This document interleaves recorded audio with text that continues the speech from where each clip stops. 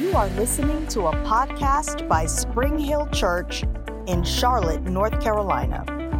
Spring Hill Church is called to reach everyday people with God's grace, His unconditional love, and the life-changing power of His Word. Thanks for listening, and if you would like more information, you can visit us online at springhill.cc. All right, well, we're beginning a new series of lessons tonight, and we're going to be talking about spiritual warfare. Spiritual warfare.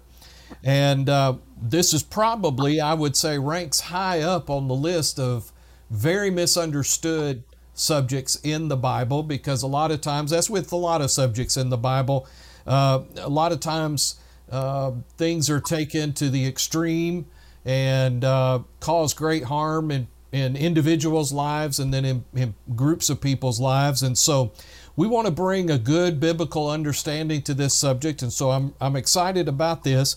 I want to, and there's pictures of these on the website, but I am primarily taking this material from a couple of different sources. One of them is the book, The Triumphant Church, by Brother Kenneth Hagin. And then the other one is a book by Pastor Rick Renner called Dressed to Kill, and which is very, very good.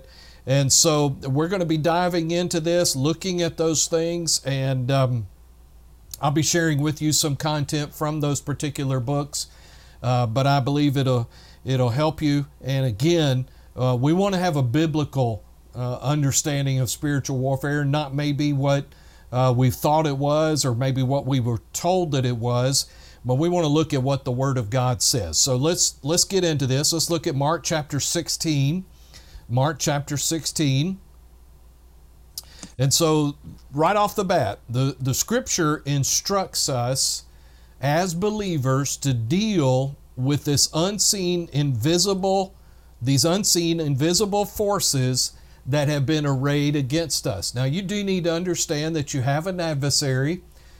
Jesus said in John 10:10 that the thief comes to steal, kill, and destroy, but I have come that you might have life and that you might have it more abundantly. And so there is an adversary that is bent on our destruction. He is bent on causing our lives to be destroyed. Now, you need to understand it is personal, but not so much in the sense of rather, he desires to affect God. He hates God. He hates everything about God.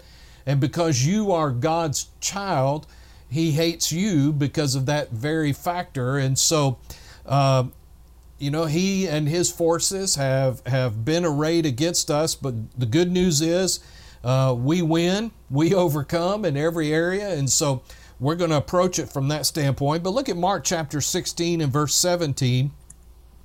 And notice what Jesus said. In verse 15, he said, "Go into all the world and preach the gospel to every creature. He who believes and is baptized will be saved, but he who does not believe will be condemned." And then verse 17, "And these signs will follow those who believe. In my name they will cast out demons. They will speak with new tongues. They will take up serpents, and if they drink anything deadly, it will by no means hurt them.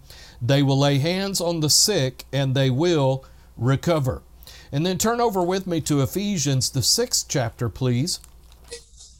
Ephesians, the 6th chapter, and look at the 12th verse. We're going to spend later on in weeks to come a great deal of time in Ephesians chapter 6. But in Ephesians chapter 6 and verse 12, Paul wrote this. He said, "For we do not wrestle against flesh and blood, but against principalities, against powers, against the rulers of the darkness of this age, against spiritual hosts of wickedness in the heavenly places." And so as believers, we do deal with these things. And let me say this to you right off the bat as well. You never, ever, as a believer and a follower of Jesus Christ, need to fear the devil or any demonic activity, those types of things. Do not let fear become a part of your life where his forces and the powers of darkness are concerned.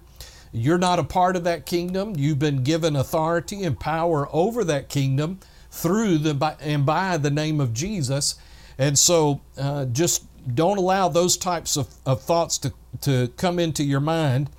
Now, one of the most primary concerns of Jesus' ministry when he was here in the earth was setting people free from Satan's power. And this should be a concern of ours as well. Now, you do understand Jesus is in heaven. He is not in the earth. The Holy Spirit is in the earth. But Jesus raised up his body, the body of Christ, given us his authority and power and anointing to be able to set people free from the powers of darkness.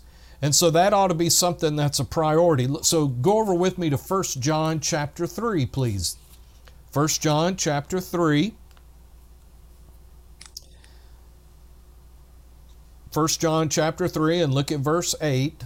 1 John 3 and verse 8. The Apostle John wrote, and he said this, "He who sins is of the devil, for the devil has sinned from the beginning. But for this purpose the Son of God was manifested, that he might destroy the works of the devil. For this purpose the Son of God was manifested, that he might destroy the works of the devil." So Jesus came into the earth. Part of what he accomplished, not only in his earthly ministry, but in his death, burial, and resurrection, was to destroy the power and the works of the devil in the lives of people.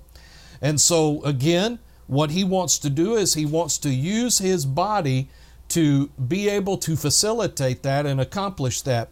And one thing that I want you to understand, and we're going to emphasize this a lot in this particular series, and that is this, that when you approach spiritual warfare, always approach it from the position that you already have the victory. You're not trying to get the victory.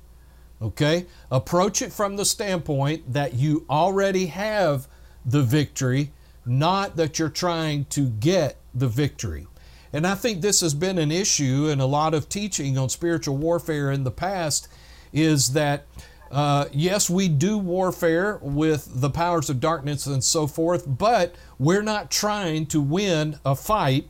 We're enforcing a victory that has already been won. And so that's what we're there for. All right. Now, spiritual warfare can be divided up into 3 different aspects. And these are in order of priority. Okay. So there are actually 3 different aspects to spiritual warfare. Number 1, taking control of your mind. Taking control of your mind. Number 2, crucifying your flesh. And then number 3, dealing with the enemy or dealing with the devil. So again, taking control of your mind, crucifying the flesh, and then lastly, dealing with the devil. Now somebody says, well, why are they in that order? Well, the Bible is clear in that it teaches us, if we will renew our minds to the Word of God and do what the Bible says concerning our minds, and then if we will learn to crucify our flesh, then dealing with the devil will become very easy. Okay? And a lot less hard than we make it out to be. And a lot of times, the reason that we have such a difficult time with the enemy is because we haven't renewed our minds and we haven't crucified or put to death our flesh. Okay? So the truth of the matter is, the devil's attacks against our lives would not work if our flesh does not cooperate. Okay? You know, it's just a fact. So if you can gain, through the Word of God and the power of the Holy Spirit, control over your flesh and renew your mind to the Word of God, then the devil's attacks against you will not be successful. Okay, so let's look at some verses. I tell you what, I'll just read these to you. You make reference, or write the references down rather. Colossians chapter 3 and verse 5. Colossians chapter 3 And verse 5 says this, therefore, put to death your members, talking about the parts of your flesh, which are on the earth. And then it describes what the fruit of those things, the activities of those things are: fornication, uncleanness, passion, evil desire, covetousness, which is idolatry. Now, I want you to pay close attention to what he says. Therefore, you put to death those things. A lot of people are waiting for God to put to death those things. And I'm telling you, it is our responsibility to deal with our flesh. Now, thank God, we've been given the Word of God and the power of the Holy Spirit to deal with those things, but you are the one that has to initiate dealing with those areas. Romans chapter 6, verses 1 and 2. Romans chapter 6, verses 1 and 2. Paul said this, what shall we say then? Shall we continue in sin that grace may abound? Verse 2, certainly not. How shall we who died to sin live any longer in it? So again, the responsibility for dealing with that is on us. Jesus gave us the power. He gave us the ability, put His Spirit on the inside of us, but it is still our responsibility to deal with the flesh. Romans chapter 6 and verse 7, just a few verses down from what I just read to you, says this, for he who has died, talking about crucified the flesh, has been freed from sin. You know, and just think about it this way. The Bible says that we crucify our flesh. We put to death our flesh. And, you know, I have been to many funerals over my life, and I have never heard of a person who was dead got involved in sin. Matter of fact, I've never heard of a person who's dead get involved in anything here in the earth, because that body no longer has control over them, no longer dictates what they do. And so really the posture we have to take as believers is that, like the scripture says, we have to put to death our flesh and therefore take away its power and ability to be able to control us. Now, in Rick Renner's book, again, Dressed to Kill, I'm going to read a little bit to you from the book. He says this, a person can scream at the devil all day long, but if that person has willfully permitted some area of his mind to go unchecked and unguarded, if he is aware of sin but has not been willing to deal with it, he has opened the door for an attack on himself. In that case, all his prayers against the devil will be to no avail, because his real enemy is not the devil. Rather, it is his own carnal mind and flesh, which must be submitted to the control of the Holy Spirit in order to eradicate these attacks. If people only focus on the devil as they pursue the subject of spiritual warfare and fail to consider other equally as important areas, their emphasis on spiritual warfare can and will be very damaging to them. Okay? So it's very, very important to understand that in spiritual warfare is not about just going after the devil. That is way down the list. If you address your mind, renewing your mind to the Word of God, and then you address your flesh, you're going to find that your dealings with the devil will become very insignificant, because what you're doing is you're shutting the door, closing the door on his access to your life. Okay? So again, as I mentioned to you earlier, we must always remember that the real battle with Satan was won at the cross and the resurrection by Jesus Christ. Okay? So the battle with the devil has already been won. It was won at the cross, and it was won in the resurrection of the Lord Jesus Christ. So again, we handle and we approach spiritual warfare from a place of victory and not defeat, trying to get the victory. And I think what we do is we liken spiritual warfare maybe to what we see in natural warfare. You know, it seems like As many of you may be aware, with the war in Ukraine between Russia and the Ukrainians right now, it seems like, it goes back and forth all the time. You'll hear in the news how, the Russians will gain the upper hand, and then you'll hear in the news how the Ukrainians are gaining the upper hand, and so forth. And a lot of times we approach spiritual warfare that way, where God and the devil are on equal playing field, and the spiritual warfare is all about this fight between God and the devil. That is not it at all. A more accurate picture is that God has already defeated his enemy. Jesus has already defeated the adversary, and our responsibility is to occupy until Jesus comes. If, again, me being a history nut, I'm big on World War II history and so forth, and what you'll find in particularly in World War II history is, especially in the war in the Pacific, that once the Japanese were defeated in the War of the Pacific, our forces went in to occupy and enforce that victory. And we did the same thing in Europe as well. Once the Germans and the Axis powers surrendered, then our forces went in and we enforced that victory. And that is what we are doing as the body of Christ. We are enforcing the victory that Jesus has already won. We are enforcing the victory that he has already accomplished. Okay? So go with me to 1 John again, chapter 4. 1 John chapter 4.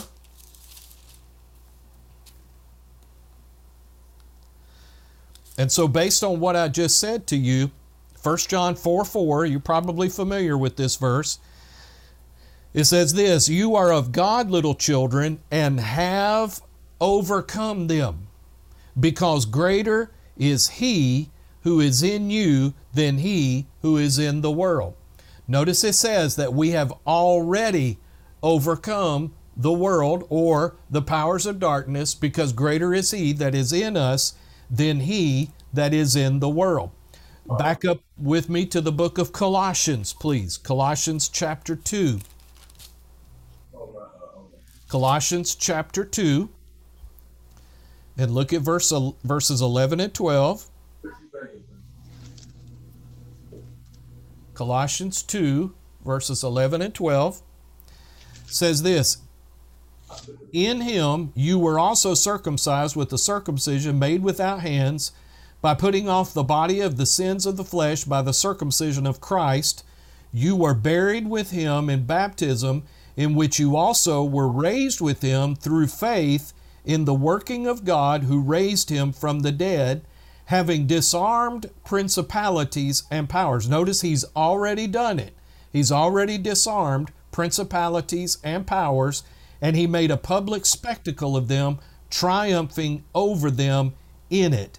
The Greek language of verse 15 says this, "He completely stripped principalities and powers and left them utterly naked with nothing left at their disposal to retaliate. Jesus boldly, confidently, and loudly exposed and displayed this now defunct foe to heaven's hosts."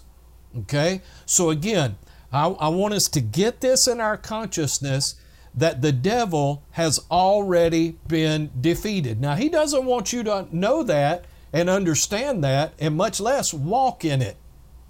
Because if we as the body of Christ and as believers, we begin to understand the fullness of what was accomplished through what Jesus did for us, then the devil's ability to affect our lives and impact and influence our lives will come to an end, and then we will be able to gain the upper hand and enforce that victory here in the earth.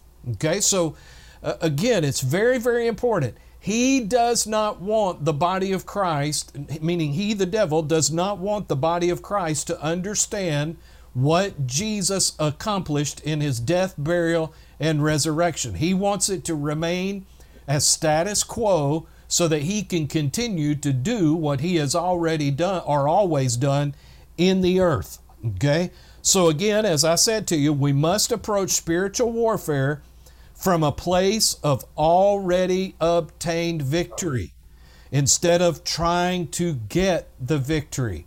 And that is huge, in every area of your life. Let's take another area. Let's take healing, for instance. Jesus already bought and paid for your healing.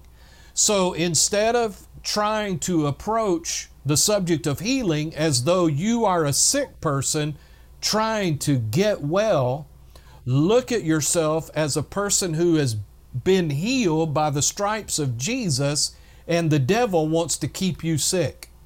It's an entirely different standpoint, an entirely different perspective. Another way to look at it, Jesus has redeemed us from the curse. Galatians 3:13 says. And so what you need to understand is the curse has been broken off of you. The curse of the law has been broken off of you. But the devil does not want you to understand that. And so what he's endeavoring to do is to get you to operate as somebody who is trying to believe God to get the curse off of you. Well, Jesus already accomplished that. And what you need to understand is the devil is trying to keep you under the curse, broke, sick, in death, and walking in all those aspects of the curse, instead of you being in a position where you are already redeemed from those things. Okay? So, we must understand the sound teachings of the Bible where spiritual warfare are concerned. Okay? So it's very, very important. Let me give you a couple of examples of what I'm talking about, some erroneous teaching that has been in the past. And that because the devil is called the prince of the power of the air. Now, and this is going to sound funny to you, but it's true. This has happened. That because the devil is referred to as the principality of the air, there were people that thought that they had to go to the highest floors of a building and have prayer meetings so that they could overcome the principality of the air. In other words, be higher than he was, or charter an airplane and be in the air so that they can overcome him. And that sounds silly to us, but that's how far people's thinking gets when they look at these things in unbiblical ways. Okay? So, if this is the way you handle spiritual warfare, that you have to approach the devil from a high place. And we've all sung the songs that we're going up to the high places to tear the devil's kingdom down, and so forth and so on. Well, if that's necessary, then Jesus never did overcome the devil, because Jesus never got onto an airplane. He never went up to a high floor of a skyscraper. So we can just rip out a good portion of the New Testament because all of the Gospels are now null and void.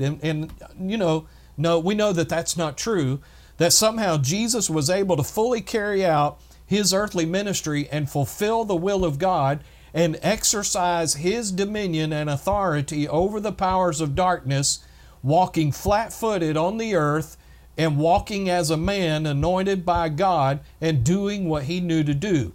Okay, so if it's true for Jesus, the same thing is true for us. We don't have to go up anywhere, spiritually, figuratively, or whatever, and tear the devil's kingdom down. You're not even part of that kingdom. You're not even in that kingdom. And matter of fact, Jesus has already torn that kingdom down. Okay? So what we have to do is, again, we have to occupy and enforce that victory. Okay? So just make a note of this verse, Hosea 4:6. Hosea 4:6 says this, "My people are destroyed for a lack of knowledge." And so really, what causes these types of erroneous teaching, what causes people to think that they have to have prayer meetings and you got to yell in tongues at the top of your voice to overcome the devil and to break his power in people's lives and so forth and so on, that's all ignorance of the Word of God. And people's lives are destroyed because of ignorance of God's Word. Okay, so This is what we're about in this particular study. We're going to gain some revelation insight and some knowledge to these truths so that we can do what God wants us to do.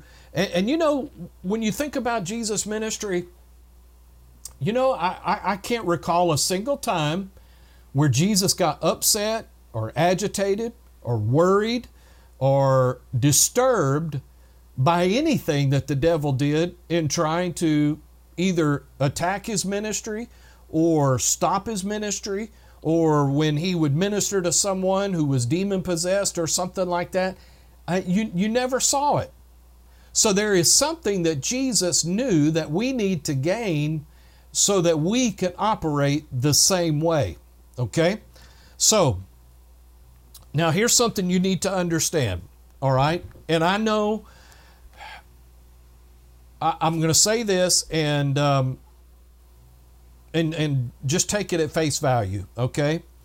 The challenges that we face today spiritually are really no different or no greater than those of preceding generations of believers. There is nothing new under the sun, okay? And so if you study the pagan culture of the Greeks and the Romans and the early church, you will find that things back then were even far more worse than they are right now. Now, I'm not saying we need to be oblivious to what's going on in the world today and pretend like it's euphoric and idyllic and all that type of thing, but please understand that what we see in the world today is nothing new. Let me read to you a little bit from, again, Rick Renner's book, Dressed to Kill. And let me just relate this to you. And what I'm going to read to you is based on things that happened close to 2,000 years ago, right after the resurrection of Christ. And so the beginning of the church age. And so he says this, the opposition of the pagan Roman society was so furious that Christians were regularly attacked and physically assaulted by witches, astrologers, and mediums. In fact, it was in this type of circumstance that Timothy, Paul's disciple and the pastor of the Ephesian church, was brutally murdered. Intense hatred for Christians grew rapidly under the reign of the Emperor Nero. Believers were burned to death at the Circus Maximus in Rome. They were eaten alive by wild beasts in the Colosseum. Many of you have seen pictures of the Colosseum. That's the one I'm referring to. They were publicly mutilated to death by gladiators in the amphitheaters. And in fact, the gruesome, terrible, and grotesque deaths of Christians provided the Romans with the most popular form of entertainment of that time. The violent deaths of believers became so popular with the Romans that the seating capacity of the Colosseum was expanded. They had to add to it. The expansion was necessary in order to accommodate the massive crowds that would assemble for an entire afternoon of Christian martyrdom. Wild beasts would be released into a series of tunnel-like passages. Then Christians were placed into these same passages to be hunted down by ferocious wild animals. They were chased by these hungry beasts until caught, then they were eaten alive before tens of thousands of cheering people. Now, folks, this isn't something that happened last week. This is something that happened 2,000 years ago. At first, such murderous events only took place once a year, usually during the month of January as a dedication to the gods. However, during the demented rule of Nero, the number of such afternoons of entertainment at the Colosseum increased greatly. Nero used nearly every excuse he could come up with to see additional Christians die in the Colosseum, whether it was his birthday, the anniversary of his becoming emperor, the anniversary of his predecessors' birthdays, his mother's birthday, a special religious day, or a simple, normal Roman holiday. Any of these were enough reason for Nero to fill the Colosseum to the brim with spectators who would sit on the edge of their seats to watch Christians die in the Colosseum. Christians, get this, Christians were considered of so little worth in the Roman world that when the construction of the Appian Way, which was a road leading from Rome to southern Italy, required road workers to labor into the night, the dead bodies of martyred Christians were strung on poles along the road and set on fire to serve as huge lanterns by which the road workers would continue working and building. Demonic activity in Rome was rampant. All Roman emperors from this period consulted astrologers and occult priests for important decisions. These high-ranking mediums were considered to be so vital to the fulfillment of governmental affairs that they actually held official positions in the administration and were held in the highest esteem by the reigning emperor. In addition to these high-ranking occult spiritualists who held especially prominent positions in the government, hundreds of other lower-class occult priests were on the payroll of Rome and served as priests for the official religion of Rome. There is no doubt that these official governmental witches, astrologers, soothsayers, and mediums must have influenced Nero's sentiments about God-fearing believers. There were also other brands of religion beside the official religion of Rome. The city of Pergamus, the most famous of all Asian cities and the official seat of the proconsul of Rome, was a city filled with idolatry and paganism. High upon a mountaintop above the city of Pergamus sat a great altar to the goddess Athena. Directly in front of this temple to Athena was yet another idolatrous statue, a huge, polished marble altar built in the shape of a giant throne.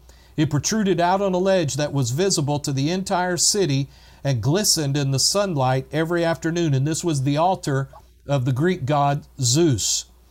For every section of Pergamus, citizens could look upward and see the smoke of burning incense billowing out into the sky from this demonic altar. This is the reason Jesus told the Pergamene believers, "I know your works and where you dwell, even where Satan's seat is." If you remember in the book of Revelation in chapter 2 and verse 13, Jesus referred to the believers in Pergamus and made that particular statement. And so let me skip down.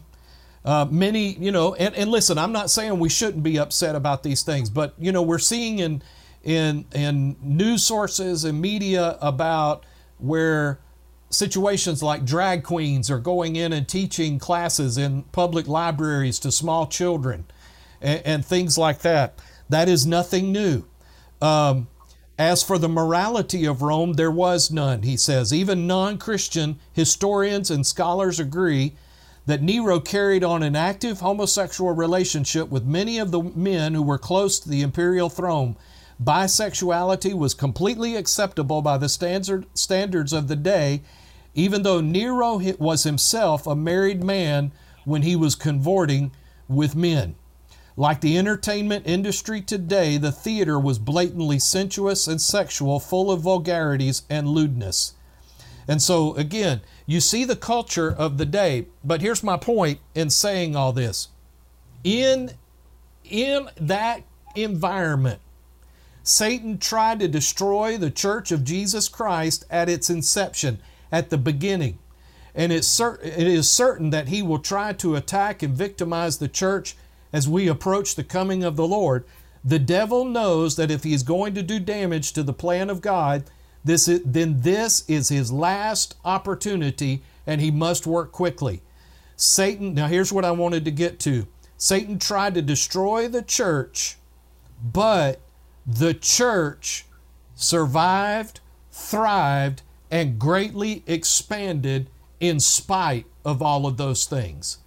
So what we can't do in today's culture is to grow fearful, shut down, and to withdraw, if you will, from being who we are as believers and think that the devil is going to be able to gain the upper hand in what's going on. He is not going to be able to gain the upper hand. He is not ever going to be able to triumph against the body of the Lord Jesus Christ and against the power of God.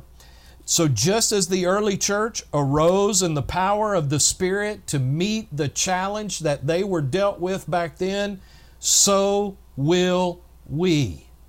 All right? The body of Christ today will be triumphant. Now, get it out of your mind that that when prior to and leading up to the rapture of the church, that things are going to get so bad that the church is going to slip into obscurity and darkness, and we will just kind of disappear and nobody will care. Okay, that's not going to be the case at all.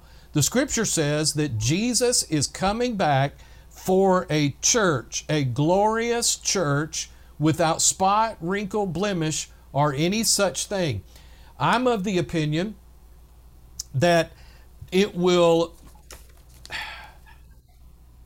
Well, Jesus even said it himself. He said, just as it was in the days of Noah, where people were going about in their day-to-day activities when the floods came, so it will be when he comes again. Okay?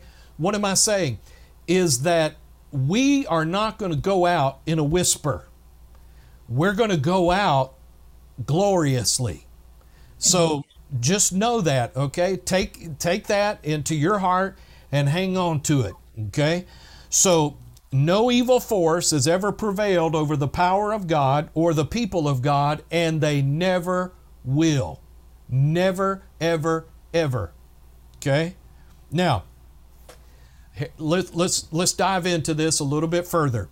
What's interesting is in the New Testament, the words war and warfare are only used 5 times in the entire New Testament. Not once were they used in the Gospels in Jesus' ministry.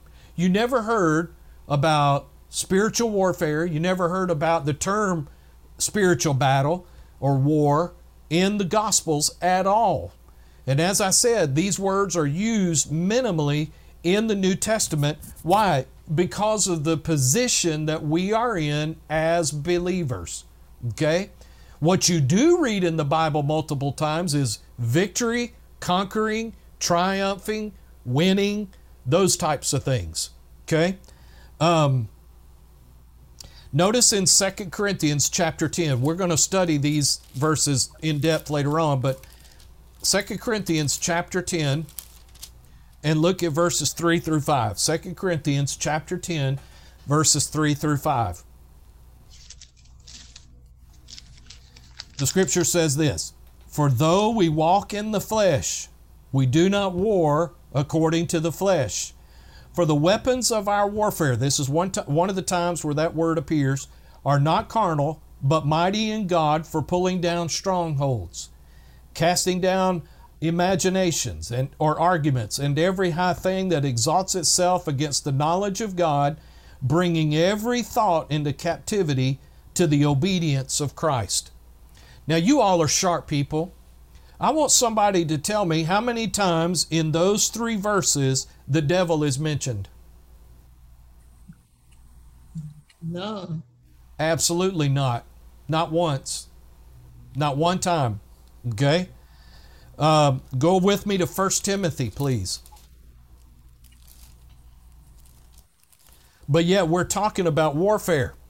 In those verses, in 2 Corinthians 10, it refers to warfare. Okay?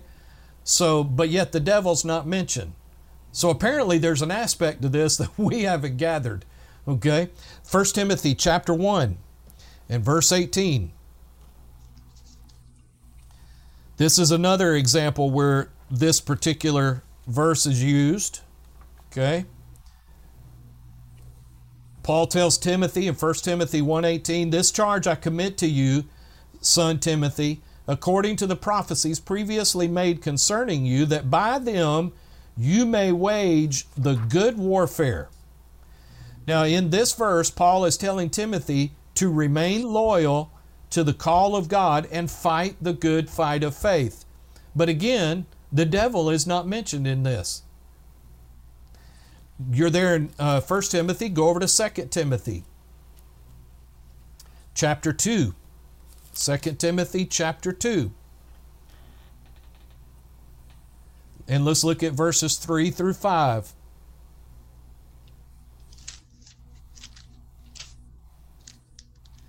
Second Timothy chapter 2, verse 3.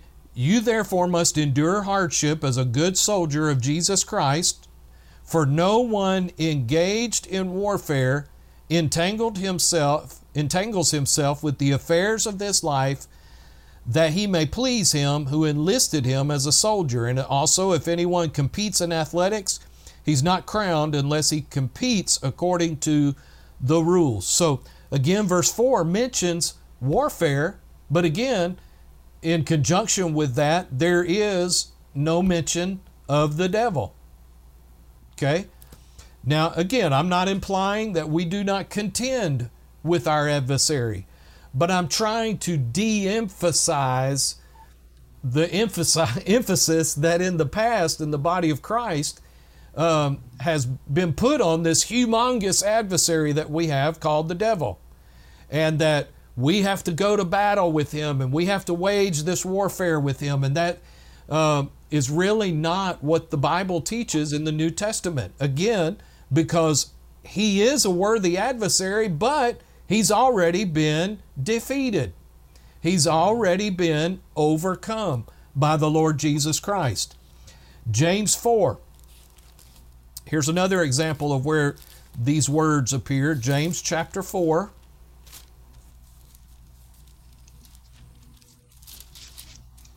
James chapter 4 and verse 1. James asked a question. He said, "Where do wars and fights come from among you? Do they not come from your desires for pleasure that war in your members?" Now again, he's talking about a battle that takes place in our flesh or with our flesh. And so there is a warfare that we're going to have to contend against our flesh, all right? That what has happened is we've misplaced our warfare. We've put all our emphasis on warring with the devil, and we've let our flesh have and do whatever it wants. We've put emphasis on war and warfare with the devil and not done anything to renew our minds to the Word of God. And so again, as I told you, warfare, spiritual warfare, starts first in renewing your mind, dealing with your flesh, and then if you have to deal with the devil, then you deal with the devil. But don't deal with the devil first and not do anything about your mind and your flesh. Okay? So, in light of what we just looked at, it is abundantly clear that the New Testament usage of the words war and warfare primarily has to do with conquering the flesh and taking charge of our minds. Yes, the devil may attack the mind, and he may attempt to energize the flesh to work against us. However, if we will keep our minds and our flesh under the control of the Holy Spirit, most of the spiritual warfare we encounter in life will have already been settled. Okay? Huge. In light of this, let's see. Well, let's talk about how real warfare begins. How does this really begin? Okay? Most believers who have fallen, and I'm talking about ministers and believers, regular believers, and many believers who have fallen in recent times would not have fallen if they had not given the devil some kind of foothold in their mind. You know, think about this, y'all. When somebody falls into sin, you know, that's really a misnomer. You don't fall into sin like you would trip and fall into a hole. All right? Sin doesn't just come along and all of a sudden, boom, it hits you upside the head. No, we get into sin because we first think about it and we entertain it in our thinking. Okay? So, you know, I know what a lot of people do is they would say, well, you know, the devil had been working hard, you know, on so-and-so, and so, you know, he backslid, he fell into sin. Well, that's not exactly accurate, okay? Yes, the devil might have orchestrated some circumstances to plant thoughts into that person's mind, but if that person had been dealing with their mind according to the Word of God, and listen, I'm using myself as an example here. When I have gotten into trouble and I have gotten into sin, it's because I thought about it first and entertained it long enough to where I was willing to give into it. In other words, I'm not just minding my own business one day and all of a sudden the devil comes and beats me upside the head with sin like a baseball bat. It doesn't happen that way. Okay? You know, somebody doesn't get caught up in adultery because they, fell into it. No, you thought about it and you entertained it and you gave into it. All right? So, let me give you some things to ponder as we begin to wrap this up for this week. Okay? So, demonic spirits have absolutely no power to bring about destruction unless they first find an open door into a person's mind. Let me say that again. Demon spirits have absolutely no power to bring about destruction unless they can find an open door into a person's mind. Okay? Now, God knows that. Don't you think? Don't you think God's smarter than the devil? And don't you think God is always one step ahead of him? All right? So what am I saying? Well, God sent the Holy Spirit to live in us to help us deal with those areas of weakness where we are vulnerable to attack. In other words, and by the way, let me say this to you. We talked a little bit about this Sunday. You need to understand something. The devil is not even in the same class with God. He is so far below God. First of all, he is a fallen angelic being. Okay, so he's not even in the same class as God. He's not even in the same class you are. All right? He's not omnipresent. He can't be everywhere at the same time. He doesn't know everything. And he's not all powerful. So then somebody says, well, then how can he know what to do? If he doesn't know everything, how can he know what to do in order to bring an attack in my life? Well, here's the way that he, and when I say he, I'm including him and all of his teammates, all right? Demon spirits and so forth. The only way that they can know how to get at you is to observe your life, watch you, and listen to what you say. Two things. They watch your activity and they listen to what you say.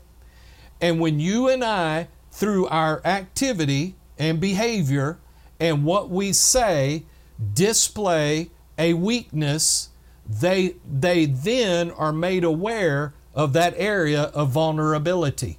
And then they will take advantage of that area and work on it against you. But they cannot read your mind. They do not know what you're thinking. They don't know what's going on in your heart. Only God knows that. 1 Samuel chapter 16 tells us that. For man looks on the outside, but God, only God is the one that can look in your heart. God is the only one that knows what's going on in your head. The devil does not know what's going on in your mind unless you tell him. And this is why sometimes, I heard a minister say this. Sometimes we need to learn the vocabulary of silence. And what do I mean by that? When you're under pressure and things are going on in your life, learn to keep your mouth shut where your problems are concerned. Okay? Amen. Speak the word only. Speak what God has already said, but don't rehearse your problems. Now listen, I'm not telling you if you need to talk to someone, you can't talk to someone. I'm not saying that at all. But what I am saying to you is that understand that the enemy, our adversary, cannot attack you in an area that you do not display weakness. And the only way that he can understand or they can figure out where that is if you display it in your behavior or you talk about it. So, let me give you an example. I personally have never been tempted with drugs. I've never been tempted with drugs. And matter of fact, I've never been tempted with alcohol. And here's why. Because I don't display a weakness in that area. Okay? And so therefore, the devil doesn't parade drug dealers by me, because he knows that that's not going to have any impact on my life. I've never displayed a weakness in that area. The devil never offers me at events that I'm at or something like that an opportunity to get drunk on alcohol. Why? Because I've never displayed a weakness in that area. Now, there are other areas of my life where in my flesh I have displayed weaknesses, and he does present temptations in that area, just like he does you. But if you will learn by renewing your mind to the Word of God how to change your behavior, and you can do that, then you shut the door on that area of weakness, and they no longer have an inroad in that particular area of your life. Okay? So I want us to understand that. They have to find an open door. They have to find an access point into your life. Okay? Now, they cannot destroy without an open door into your soul. Now, you remember, I have described your soul to you based on what the Word teaches, as your soul is your mind, your will, and your emotions. All three of those work together and they're connected. Your mind, your will, and your emotions. So think about this. If I wanted to get you to choose something, where am I going to begin to work? Where am I going to try and influence you? I'm going to try and influence you in your mind or your emotions, because those two things are what shape your will, what you choose. So if I want you to do something, if I want you to give in to something or to do something that I want you to do, then if I am your enemy, then I'm going to have to work on how you think and how you feel. And so that is exactly what the devil does. He works on our thinking and he works on our emotions. Now, those two things are connected, but if he can gain control in one of those areas, then he can begin to influence what you choose to do and what you will to do. All right? So, I'm going to say this to you. Regardless of how many demon spirits have been assigned to destroy you or destroy a believer, that person must cooperate with the enemy's suggestions before that temptation can overtake him and ruin his witness. Again, going back to what I said earlier, you know, when we've heard about ministers that have had moral failures, okay? Again, the reason that ministers have had moral failures is because they have yielded to the suggestions that were presented to them in the form of temptations, and they eventually chose to give in to those temptations and therefore caused their failure.